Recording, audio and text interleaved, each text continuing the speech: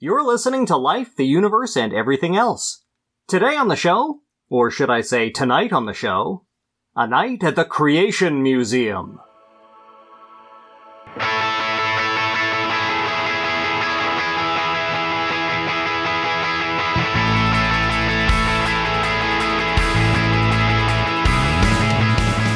Life, the Universe, and Everything Else explores the intersection of science and society. Original music is produced by Ian James, and this episode was edited by Marissa McCool. Find her on Patreon at patreon.com/QAF.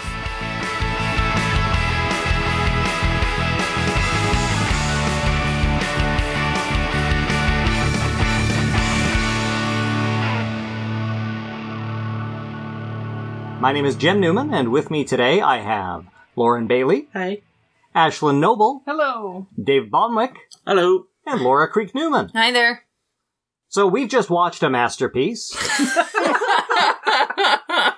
We watched Kent Hovind is no longer in charge. Eric. We watched Eric Hovin's Night at the Creation Museum, which was a breezy 35 minutes, including credits, opening monologue, and closing monologue. I would say sermon more than monologue. Okay, sure. Did that also include the trailer for the next one? Oh yeah, it did. Yeah. So maybe 25 minutes of actual content. It felt so much longer. Well, okay, let's cut him some slack. It was filmed over 24 hours on an iPhone. And it looks it. I mean, honestly, good job with the phone. Yeah, Yes. Phones have come a long way. So this film obviously is I guess, parody? Inspired by homage to Night at the Museum. The classic Ben Stiller, Robin Williams. I can't call it a classic. No. What am I doing? It's well known, yeah. Okay, alright. It's well known for its cultural sensitivity and historical representation. Uh-huh. We watched it this afternoon. First time for me. Ooh, yeah. Teddy Roosevelt. Bully. No thanks. Anywho, this film is loosely patterned after Night at the Museum. Our protagonist, it opens with our protagonist, Eric Hovind, playing Derek. Charlie, this is Ponytail Derek. The new night guard at the Creation Museum, as he pulls up in his banana yellow sports car. I guess Very fancy comfort. It was a Camaro. all right, that's a sports car. Yeah, I know. Or just being more specific. I am Okay. being more specific. Right, fine. I was thinking, wow, being a security guard at a third-rate religious museum must pay very well. And then I remembered, oh no, this is Kent Hovind's son. Tax evasion pays very well. I think Allegedly. No, he was convicted. He's decades in prison. Kid was convicted. Eric Okay, hasn't been. right, okay, fair. Sure. They got all the money back, Jen, remember? We can't afford to get sued. Anyway, yeah, I think the most recent charge was actually domestic assault. Yeah. For Kent Hovind. Oof. Anyway, All right. He gets into the museum. he gets into the museum. And the docent, the guy in charge, is like, yo, do not fall asleep whatever you do. So we know, obviously, that's immediately going to happen. Right. The first thing he does is, I guess, like, make some jokes on the PA system, and then spins around in his chair a bit, wanders about, forgets what Lucy's name is, I think calls her Dexter or something like Goes that. through too many D names and then settles on Dexter, but then shortens it later. I assume the script was also written in that 24-hour period. That's also the name of the monkey from Night at the Museum. Yeah. We Oh, did skip okay. I gotcha. the extensive training routine he had to go through to become a security guard here.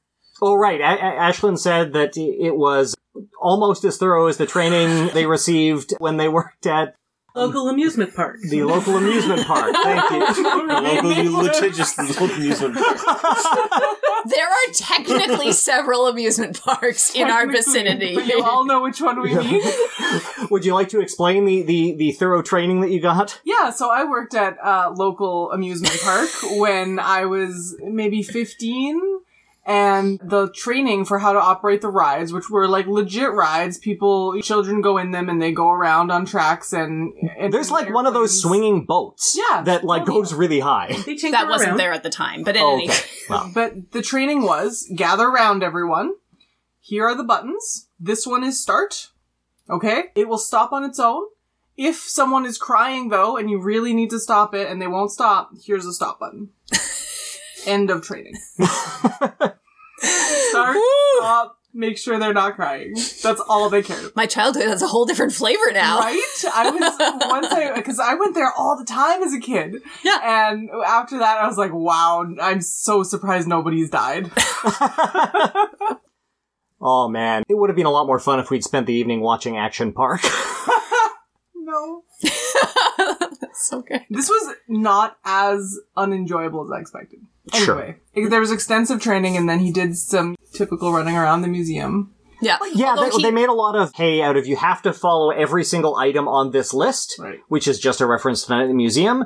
But then, of course, that list never came up again. He's carrying it with him, but they imply it, but they don't make enough of a deal about it's it. never useful. Like, he never consults it for the answer to any of his questions. The answers are in Genesis, actually. Oh, that would have been so much better if he looked down at the list and it just said the answers are in Genesis, and then he's like, oh! Something I have been a script doctor. Lauren, I think you need to call them up at Creation today. Would they pay me in sports cars? Okay, so Derek makes some funny jokes about how nobody, he I guess didn't realize that this was a creation museum, despite the fact that it is called literally the Creation Museum. And he realizes as he's there overnight that the people who run this museum don't believe in science, haven't they ever heard of evolution, etc. And then He is such a good straw man for... Oh, yeah. And then he falls asleep, and then... He took a nap. He took a nap. Sorry, yes. Very different. Very important difference. And then he wakes up. Obviously, he's not awake. Spoiler alert. And he finds that the museum is... I don't know, there's a weird noise or something that he goes to investigate. There's not really anything... Is this when the Jumanji drums happened? Yes. Yeah. For a really long time. Yeah, and very little happened. He runs into a room with a bunch of bugs and display cases and goes, ah! That was later. Because first he's... Or no. No, that was you're right. Sorry. Yeah, he does this twice with different... I was thinking of the part where he just kept gawking at the Adam and Eve scenes in the darkened jungle. Despite having a child, he's never seen a nude person. Well, we know they make it clear that he's not that involved in his child's life anymore. So of course he's I guess being separated from his wife. This is his backstory. It's complicated, right? And so he then runs back into the guy who is training him, who this guy walks him through the real story of creation, which is, of course, is a young Earth creationist museum. He tries to poke some holes in the fossil record. Whenever anybody tries to tell me that they believe it took place in 7 days, I reach for a fossil and go, fossil. Explains how Lucy is, of course, Australopithecus afarensis, which means South African ape. We're just going to go, dictionary definition here. When they talked about how the bones in her feet were very more ape-like than human. Well, they said specifically, she's often depicted as having human-like feet because they didn't actually have feet when they found the bones. There aren't any foot bones, so we don't know, but they're probably more likely ape. And then they show different fur patterns, but of course fur is not fossilized. They say, they just make her look human when they show her using fur patterns, but actually you could also show fur patterns that make her look like a monkey. And of course there's not a lot of differentiation made between monkeys and apes, which annoys pedants like me. He was so mad. And then... What else did they tell you? Listen to the Holocaust Hall. Right. Oh, yeah, the Holocaust Hall. Why is there evil if there's a good God? And we learn that they see on the wall it says, "Read Romans 8:20-22," which I have put here in my notes. Please. Okay. For the creation was subjected to frustration, not by its own choice, but by the will of the one who subjected it, in hope that 21 creation itself would be liberated from its bondage to decay and brought into the freedom and glory of the children of God. We know that the whole creation has been groaning as the pains of childbirth right up to the present time. Why was this on the wall? I would love to hear their... Was it by the Adam and Eve stuff? No, this was in the Hall of Human Suffering. Yes, this was right above... This was what was printed above the woman who was shooting herself up in the arm. Because Satan. Could it be Satan? Is why there's evil. So Satan is responsible for Derek's mother dying of cancer. But they make it clear that since the wages of sin are death and we are all sinners... Oh no, this was in the epilogue, right? Yeah. The sermon afterward, excuse me, Wages of Sin. Getting back to the actual plot, they poke another few holes in evolutionary theory. They try, right. Oh, They go into the Hall of, Starlight, where they say, or Derek, as our science straw man, says, well, if all of these stars are millions of light years away, then how could their light reach us if the universe is only 6,000 years old? Which is one of the classic questions for a young Earth creationist. And a new guy who appears No explanation. The third member of the cast, who is suddenly there, says... With a teddy bear. That doctor does have his ID on. Dr. Faulkner. Professor Faulkner. And it is clearly labeled in at the end credits as himself. Yes. He says, well, that's a good question. And then fails to answer it. He says, there are lots of possible explanations. He doesn't bring up my favorite one. My favorite explanation that I've heard from creationists is, of course, that sure, these stars are millions of light years away, but the light from those stars was created in transit. My notes from this section say, the Big Bang Theory was a miracle, or has a miracle of itself. Turn on a fill light, my dudes. The lighting is so bad. The problem is creation itself. If you believe that God created the universe, you will see that this makes sense. And then, this is Gish Gallop. Those are my notes for this section. It was wild. And it's not that he failed to answer the questions. It's that He did. He decided to walk down a totally different hallway in those questions and say, don't worry about those questions. You don't need them because if you believe in creationism, nothing else matters. Yeah, he basically says, there are a bunch of possible explanations. I don't know, but what you should really be asking is, since the Big Bang also requires a miracle, at least the creation story has both a miracle and a miracle maker. Yeah. Yeah. But they need a miracle and no miracle maker. Therefore, our explanation makes more sense. Right, because how could you have a miracle without a miracle maker? So, Gotcha. They go on at great length in several cases about how scientists don't really understand how X works. Right. We're not talking about the site formerly known as Twitter. We're talking about fill in the blank. Excuse me. Or MDMA, if you're old like me. Yeah, right. Scientists don't know how Y works. And we're not talking about former internet thing, Yahoo. The internet was a mistake. Okay. Scientists don't know how whatever fill in the blanks works, and yet they believe it anyway. But that's not actually true. Scientists will provide hypothetical explanations for phenomena that they observe. They'll observe a phenomenon, and then they'll say, we don't know what the answer is. Here are some possibilities, or this is the possibility space we're exploring. But they will never say, you must take one of these hypotheticals and believe in it dogmatically. They'll say, this is our leading explanation for these reasons. Prove me wrong. Yeah, exactly. And then this Starlight sequence ends with him being slapped by a teddy bear repeatedly, which I think is another reference to Night at the Museum. I think I fell asleep when we watched that movie with the kids. And then Then it turned into the best movie ever. right, where he is now back at the front desk. No. He's in the backstage. Oh, right, I'm sorry, I missed that part. And a dinosaur suit comes around the corner. And I wrote, there's now a dino suit. This is the best movie ever. So their special effects budget was not large. And so they had a guy in what looked like, what was that spitting dinosaur from Jurassic Park? Looked like one of those. One of Compys. yeah. Compsognathus. the two of you, the way that your maybe it was brains a work, I just sandbag? can't I every don't know. time. Yeah, it had the fan. Yeah. Yeah, it was the one with, like the Jesus Christ lizard. Okay. Sure. So anyway, this guy in a dino suit comes stomping past, and he's like, ah! And runs away. And then there was a 3-beat. That, and then there was another 6-beat. And then there was the jump scare. Yeah, the jump scare was not timed correctly. I think they may have padded the jump scare for time. Because that's exactly where you want to put in your fill. He sees a bunch of the other dinosaurs that are not animated in the museum. This is the repeat of the bug sequence, where earlier he was screaming at bugs that were not moving in cases, and now he's screaming at stationary dinosaur fossils. That named Ebenezer.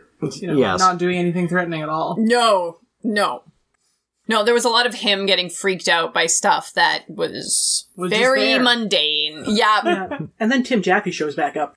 Yeah. The scariest guy. That's the tall guy. And they return to the front desk, where they see his lifeless sleeping body, and he realizes that it's all been a dream. And he says, well, I guess I wake up now. And Tim Jaffe says, not so fast. I'm not letting so you wake ominous. up until you accept Jesus, basically. Well, it was, you have to make a choice. There was the whole David and Goliath sequence. Right. How because the name David and the name Goliath existed, that means the story existed. Right, yeah. Sorry, I skimmed over some of the biblical archaeology that they focused on. The biblical archaeology section I did think was fun, because it was just so over-the-top ridiculous. Like, I feel like your average 10-year-old could put some holes in the arguments there. But there's a potsherd, Ashlyn, a potsherd. What I was hoping to do was just kind of get to the end of the story, and then we can go back and pick at the various things that we thought were silly. We can't do that. We can't do that. Okay, so let's talk biblical archaeology. Yeah, just as we were saying, they yelled about how, well, the skeptics will tell you that because these people didn't exist and we just made them up, but actually, we have evidence that people named David and also people named Goliath lived 150 years after the story.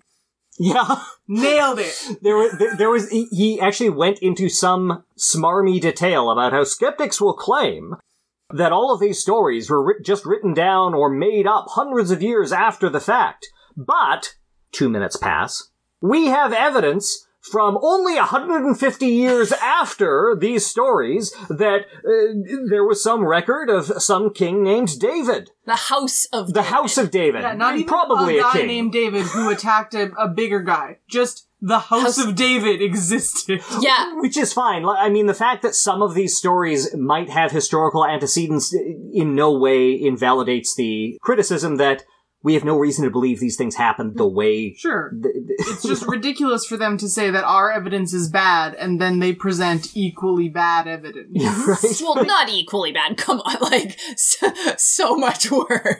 We've got a guy named David sitting right here, and sometimes he fights guys who are bigger than him. Bible tale come to life, really. He's never used a slingshot, though, in an SCA battle. No. So, we now discover, as we have the sleeping corpse of Derek and then the living, sleeping Derek in front of us. Napping, excuse me. We now discover that the Lurch? What's the guy's name? Tim Diesel analog. Yes, Tim Jaffe. The tall guy, Tim Jaffe. Yeah. Tim Jaffe. Oh, yeah. Sorry, they make a joke about him supposed to be being Dick Van Dyke. Yeah, in the beginning they have a whole bit about... I just think it's important to point out how... Anyway, we discover that he has some knowledge or insight that if Derek would just accept Christ and creation into his life and start believing in biblical literalism and maybe grab a few books from the gift shop to give to his son, it would save his marriage and save him from being a deadbeat dad. And a movie. Oh yeah, he also gets a DVD of the 3D Genesis experience or something. 3D DVD. That's Oof. The gift shop was the best appointed part of the entire museum. And then he decides to wake up and accept Kent Hovind as his Lord and Savior. Excuse me, this is the Creation Museum, Ken Ham. And then he discovers, I guess, that his next job will be guarding Noah's Ark. The Ark Encounter. Yeah. The Ark Encounter has a lot of lumber going on, I gotta say. It's very pretty in there, based on the trailer we saw. We did not sit through the second movie for you, I listeners. kind of wanted to. Yeah. I also want to see where this goes. Okay, well, fodder for a future episode, I guess. So what was everybody's favorite argument? Favorite. My favorite was that because fossils are found around the world, Yes. and you need water to make fossils, it is proof positive that there was a global flood. But it's so painful to watch. As fossils are made by things dying in water. In water. Around the world. In water. Do you get It just goes on for so long. And Derek is like, I don't get it. What do you mean? He's like, water everywhere? I don't get it. But it makes sense that he doesn't get it because the argument is ridiculous. Yeah. Yes, water exists around the world. So do humans. We Yeah. needed to live. It's and even if the argument wasn't terrible, which it absolutely is, the way that Tim Jaffe or Jim Jaffe, whatever his name is, that guy, the way that he just keeps saying the same words but doesn't actually like prod him to the understanding of the flood is just, That's the next it was episode. so painful. It's like the teacher who really wants someone to get there, but won't give any more information. Yeah. And the class is just stalled. Yep. It's pretty awful. My favorite was one of the signs on the wall. Oh, yeah. This is the racism one, right? I took a picture of the racism sign. Okay, so Lauren, instruct us. It's got a picture of the Adam and Eve saying, "Are human races," in quotation marks, "equal?" And below it has a saying a naturalistic evolutionist worldview. Evolutionist worldview. There's a word. And also a biblical creationist worldview. The naturalist evolution worldview starts with, while most evolutionists reject racism, their philosophy is inherently racist. And the biblical creationist worldview starts with, all human beings are made in God's image and are descendants of Adam, so there's no basis for racism from a biblical perspective. Somebody's never heard of the Mark of Cain. Yeah. Like, I know you people have read this Bible. You quote Have it they? a lot. The people who And some Hamlet. it up for sure, like the people who made the museum for sure have. Mhm. There's racism in there. Oh yeah. What I do appreciate, yeah, like obviously, I think Lauren they said during the show, yeah, eugenics is bad. We get it. We understand. Yeah, we all agree. There are many cases in which science or the Misapplication of science. I would even say like the idea of science or the science is used to cloak a bunch of horrible things. Like Yeah. it's used as an excuse, as a drunk uses a lamppost, etc. You all know that phrase. Come Yes. on. Yes. But that doesn't mean that evolution is inherently racist. I think what they're getting at is probably the idea of like an evolutionary ladder, where like certain things are more evolved than others, and so they would think that evolution is inherently racist because some like races would be more evolved than other races. But that is not remotely how evolution works. It's No. a bushy tree. And everything is equally evolved. They are stuck at a phrenologist level of Yeah. evolution. Right. Yeah, exactly. That's something we actually yelled at the original Night at the Museum movie today. Is at one point a character is telling the Ben Stiller character, "Don't give in to the monkey's antics. Remember who's more evolved." You're both equally evolved. He took a different path. Yeah, like any of us try swinging in trees by our non-existent tails. Come on, Oh my like, god, we went to the zoo today and the gibbons were brachiating and it was amazing. Oh, I love the The gibbons. gibbons were so cute, Yeah, and the they're- little baby, and the mom was wandering around with the baby in her lap, like holding it with her legs. It was delightful. Yeah, Brachiating. brachiating while holding infant-sized thing. Amazingly, interesting technique. Holding one leg up as a shelf. that's wild. It's just just amazing the techniques to do it. That's all. Oh yeah. One of the most heartwarming things about this film, I think, was the fact that it provides evidence that answers in Genesis and creation science ministries have finally, like, buried the hatchet Because I remember, like, Ken Ham used to, like, go after Kent Hovind, Eric Hovind's dad, for using really, really shitty, long debunked arguments, when he could be using Ken Ham's slightly more recently debunked arguments instead. But obviously, Ken Ham invited his rival's son into his own home. And isn't that lovely to see? Well, he was filming this after hours. Oh yeah, maybe he just broke in. Don't you even knock? I don't have to knock. This is my house. That would be funny if Ken Ham saw this and was like, wait a second. Who authorized this? That's my money. That's my science man. What is your problem? My problem? You want to know what my problem is? I'll tell you what my problem is. Anybody else have a favorite argument that they did? I think mine was honestly the David and Goliath one. It was so ridiculous. Yeah, so I've already hashed that one out. Yeah. We have evidence that these names existed. Yeah. Yeah, that's where most of the names in the English language come from. That's some SCA level evidence, my dudes. We can document ham sandwich, so... Ham sandwich as a name is perfectly documentable. I want all the ham. Yeah. To 16th century England. All right. Somebody was feeling something that day when they chose that. I really liked the planetarium bit, the light years explanation, non-explanation.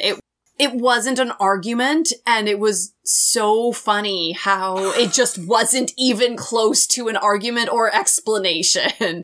And that was entirely what I expected. Yeah, it's just, it's again, one of my things that I like as well is the argument that light years are not a measure of time. They're just a measure of distance. The first thing you need to understand is light years aren't a measure of time. They're a measure of distance. Yeah, because the speed of light is constant in a vacuum. Yeah. So you know both the time, because you know the time, therefore you know the distance. And their argument was like, he threw out a bunch of, maybe in the past light traveled at a different speed, and that's why we can see the light from these stars that are so far away. But, of course, the real question that you should be asking is, do you want to believe in something that requires 2 miracles or just 1 miracle? Basically. It's the mathematics of miracles. They didn't invoke Occam's razor, but it was implied. But, of course, like that, just to take some time to unpack that for listeners, what they're saying is the biblical story of creation requires a miracle, explicitly. But the biblical story of creation includes a miracle maker, God. Therefore, it is internally consistent. And their argument is that the story of the Big Bang requires a miracle. And in this case, what they're saying is the inflationary period in the first fractions of a second of the existence of the current form of the universe. That requires a miracle. But scientists don't have a miracle maker. Therefore, it's not internally consistent. But that's not true. 2 obvious problems occur to me. Deal with the second one first. So the... You didn't name them yet! How do we know it's the second one? Because the second one comes first. Yeah, obviously. Newman! So, what I'm trying to say is that the problem with this required miracle of this inflationary period, the inflationary period isn't something that scientists are demanding people believe in. They're saying, from what we can tell, it appears that the universe looked approximately like this, and then it looked approximately like this. And we don't know what happened between those 2 steps. There are a couple of models that we have that would be consistent with that, but we don't know exactly how it works. That doesn't mean we require a miracle. That just means we don't have a full picture of what happened, and we're trying to figure it out. That's very different from saying a miracle occurred in step 2.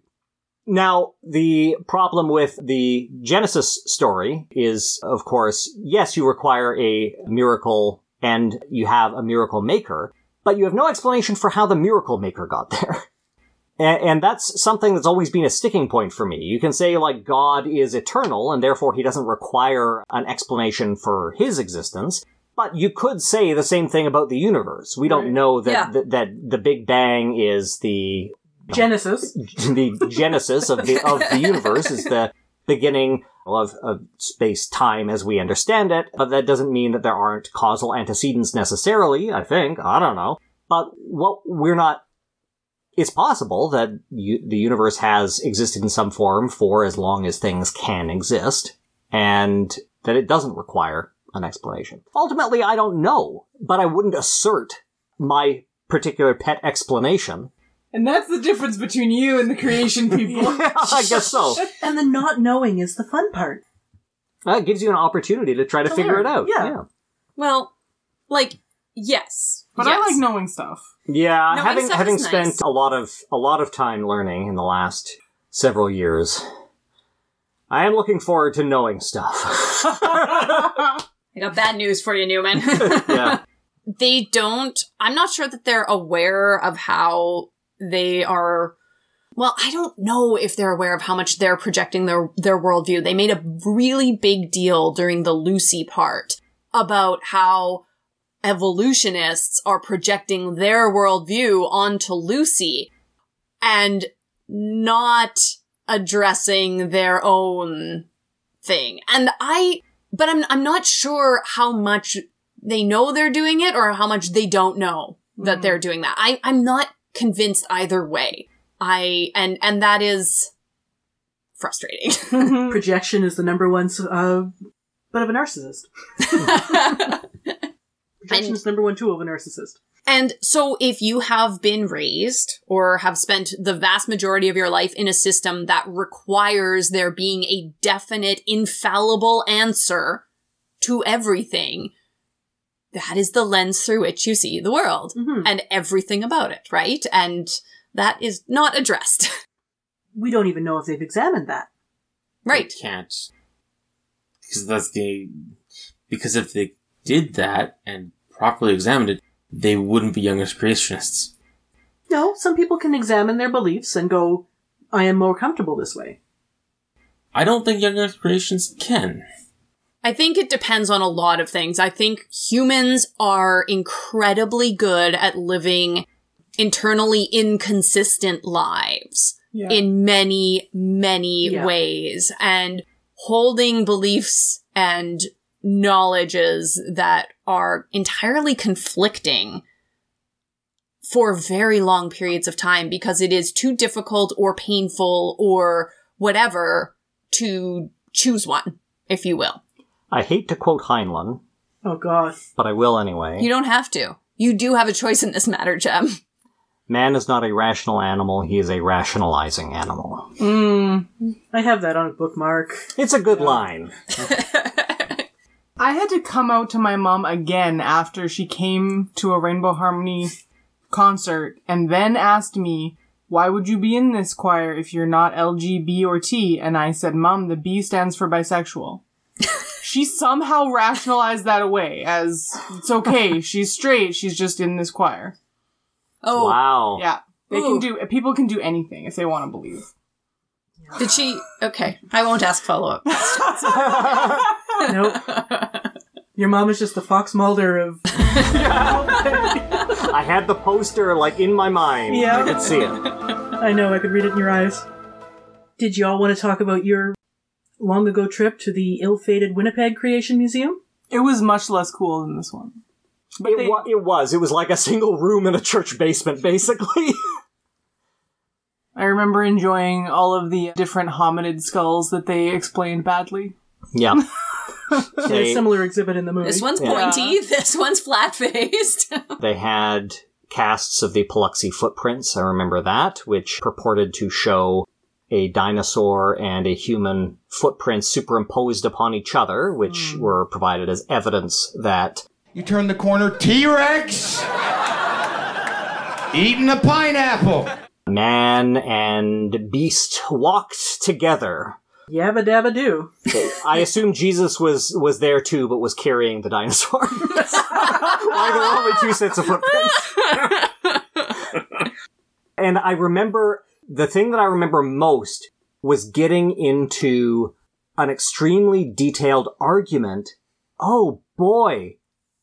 With the oncologist?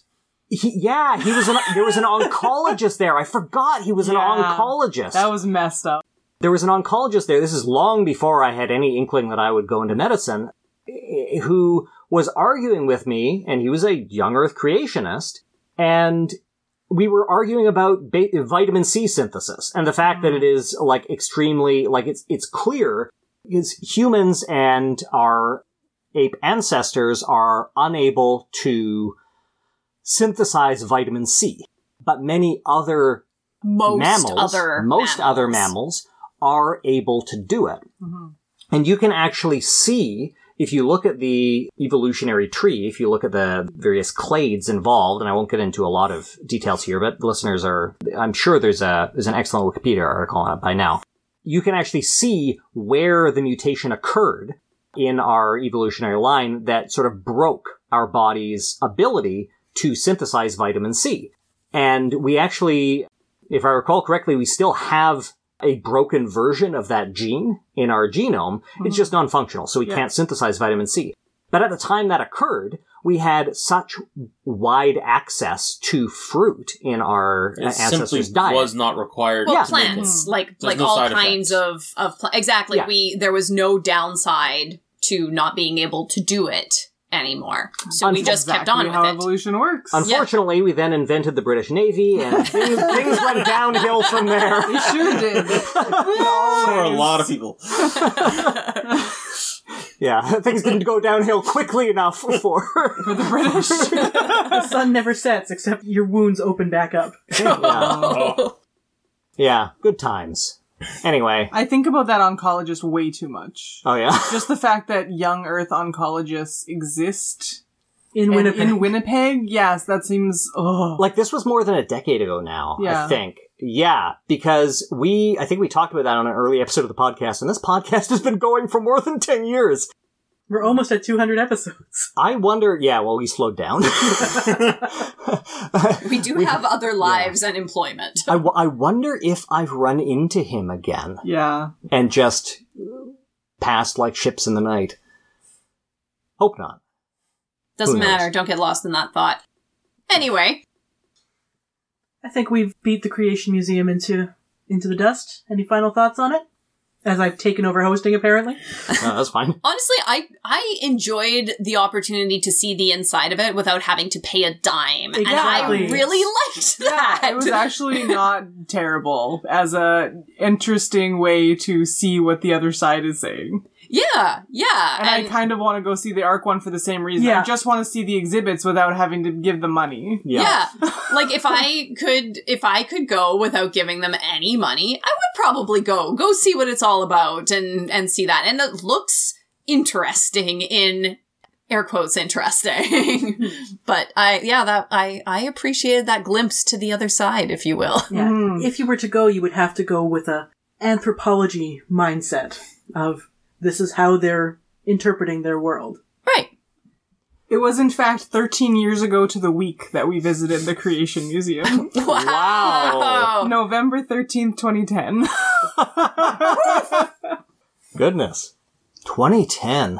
Yeah. All right, bring it back, Newman.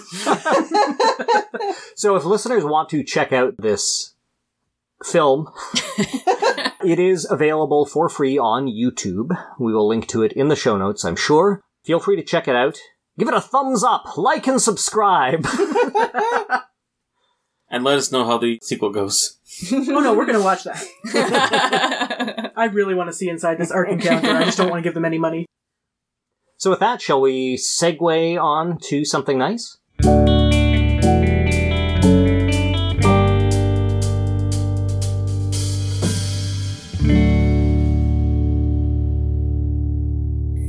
Several people motioning to the next person. Got it. My Spice took me to the zoo today, and we were able to do that because back in the spring we got memberships, and since then we have gotten to just randomly go to the zoo and the Leaf a few times, and it has been super worth it, and I love having a membership to the zoo and getting to go visit the animals because we have a random afternoon that we're not doing anything. Yeah, it was great. This was our probably last one this year that we're going to have not booked, so it was nice to Well, it's still a bit warm. Yeah, not booked and warm enough to go walking outside. Yeah. Oh, that sounds lovely. Beautiful day for it. Mm-hmm. And the zoo is actually really nice in the colder months. Like Right. when it's not frigid outside yet, but it's just, it's not busy. Because they keep the paths clear. They, So they you do. can walk around. Yeah, the paths are clear. It's generally, and they're well kept generally, but it's not busy. And then a lot of our colder weather animals are way more comfortable. So like, I love seeing the polar bears and the muskox. Aw, bears. They're so cute. I love seeing them like enjoying a climate that they are built for. Yeah, and that's nice. The bears and the foxes and the snow owls are just having a good time. Yeah. Ashlyn, what did you get to see at the zoo that you were excited to see? The fox? The bear? Oh, we went and visited Stellar's sea eagle. And they made scary noises. We thought they were the monkeys, but it was actually the bird going rah, rah, rah, rah, rah. Like it was quite a noise. And they look like they could, like if they didn't have a top over their cage, they would absolutely come and eat children. Oh yeah. Like Yeah. they're enormous. They're very, like, I love the look of them. They're quite beautiful birds. I actually wanted to give an update on last month's segment. Right after we recorded it, I learned that the association that oversees the naming of birds is renaming all birds named after people. Oh, really? Yeah, so there was, like, one guy that they were like, oh, we should rename the birds that are named after this guy because he was a horrible racist. And then they're like, well, where do we draw the line with birds named after horrible racists? So they're just renaming all of them. Okay. Oh, wow. Yeah, and the plant people are looking at that and going, uh-oh. Yep. That's cool. So it may not be Stellar's for that much longer. it's going to be named after the location or some trait of the bird instead. Okay. That's fair. Yeah. One of the things that they told us early on in our medical education is you're going to be asked a lot about Murphy's sign or the Dix-Hallpike maneuver, and we're not going to teach you a lot of those names because they're hard to remember and non-descriptive, so we will tell you the new name of the maneuver, and your preceptors will make fun of you for not knowing the old man name for it, but this is probably going to be better in the long run. Yeah, that's good. I'm glad. But of course I know Murphy's sign and the Dixon. You learn it anyway in clerkship. Yeah. As long as you can link the two together in your mind. It's like knowing both the generic and the brand name of medications. Yeah, it's another thing that I get made fun of for. What do you mean diphenhydramine? Something nice. My something nice is that I finally got around to playing Myst to completion. Oh, wow. Congrats. That's been a long time I coming. know.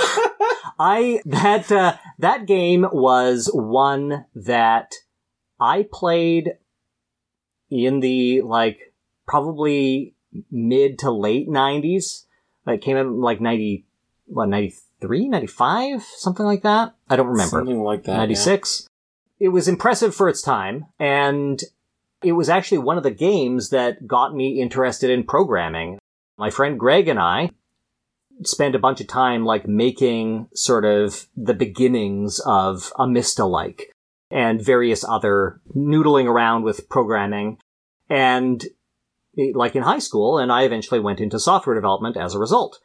I ran into Greg's father, who is a vascular surgeon, relatively recently, and he was surprised to see me in a different career path. It was a fun, full circle moment. Anyway. It's just different programming. Yeah, but I never actually, like, I enjoyed Myst. It was super cool, but I never actually got that far in it because it required, like, time and patience and also a computer that would run it, and at various points I didn't really have access to that. But I always wanted to get around to it, and I really enjoyed it. It's fun little puzzles and figuring out weird machines, and there are lots of versions that are available. There's like a remastered, like fully walkable 3D version that some people have denigrated that's available on Steam right now, but whatever version you play, it's fun. I've probably bought it 3 or 4 times, so it was nice to actually get around to beating it. It just requires, some note-taking. It does, actually, yeah. The one sequence that I remember, like, hearing chilling things about was what do they call it? Like, it's not a train, but it's like a minecart, like, track sequence. And I'm just like, I'm just gonna pull out a piece of paper. And I'm like, oh, there are like 8 directions in this.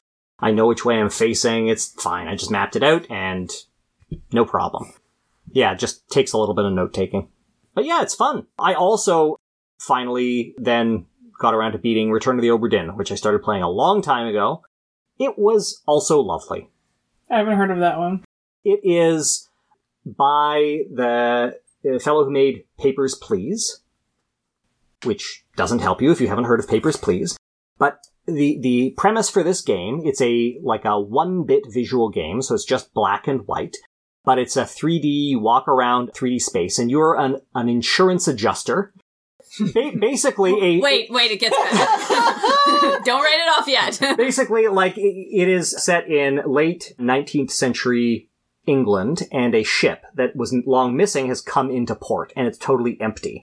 And the company that owns the ship is making a claim for this derelict, and you are sent there to figure out what happened and to adjudicate that claim. And you also happen to have a magic pocket watch where if you find a dead body, it will show you a frozen vignette, like diorama, that you can walk around in of the moment of that person's death. Wow. But it's just in this, like, 1-bit black and white, stark black and white, but 3D walkable world. And then you hear, like, a few, like, voices, like, around the time, and then you just see this flashbulb image of this person dying. And you walk around the space, and you try to figure out... Your goal is to figure out, of the, like, I think 60 people on the boat, who every single person is, and how they died. That's like, intense. who killed them or what happened to them or whatever.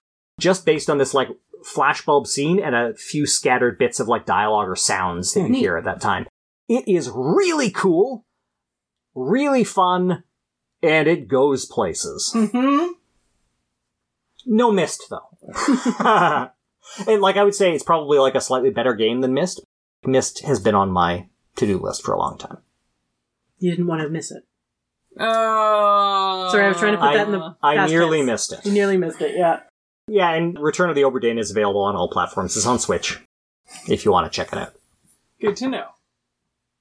I was trying to make a Riven joke too, Laura, but that's a sequel to Myst.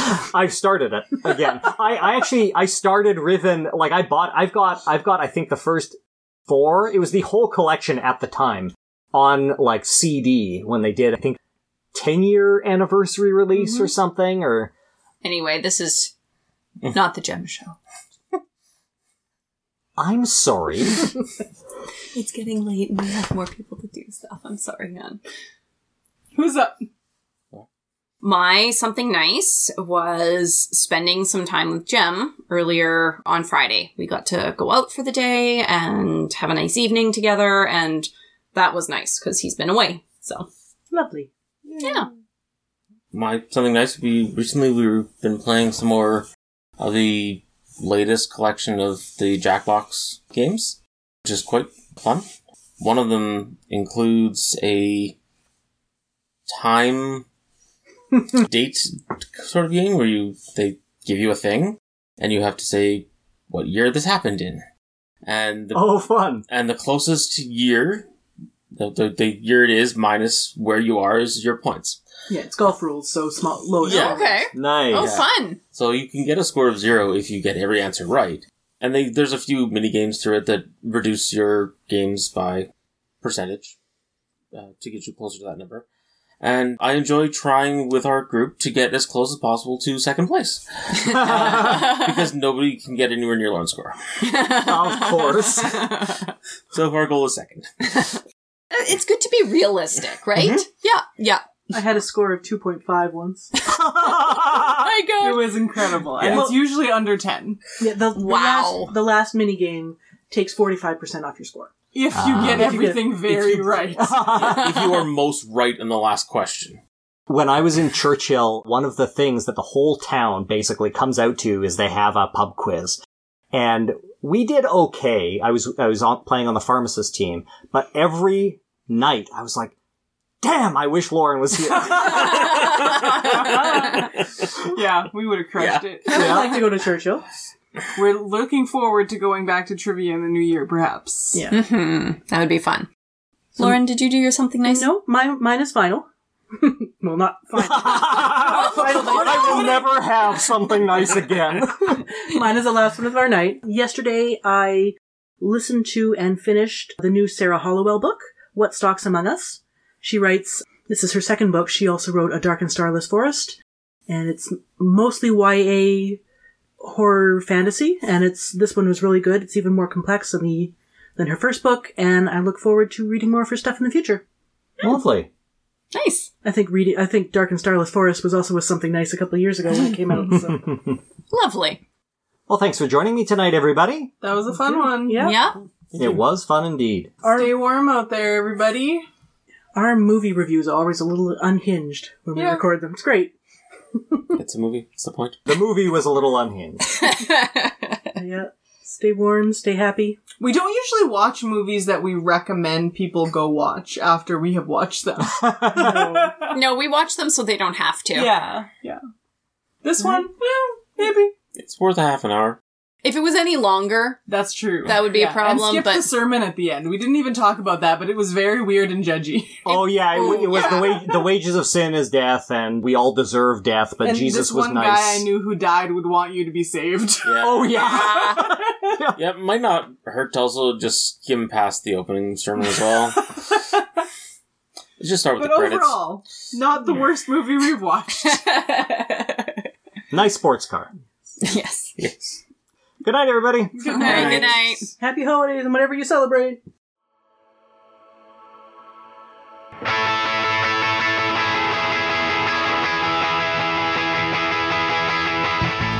Show notes and references for all of our episodes are available at lueepodcast.com, where you can also find links to donate or get in touch. If you'd like to support the show, the best way to do that is with a review on Apple Podcasts, or wherever else you found us, or by sharing this episode with a friend.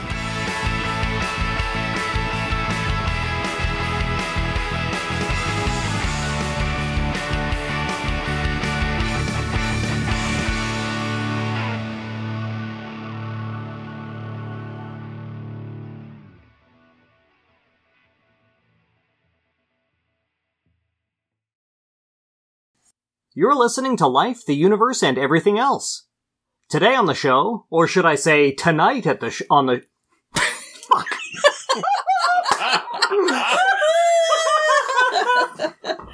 It's so close. Okay.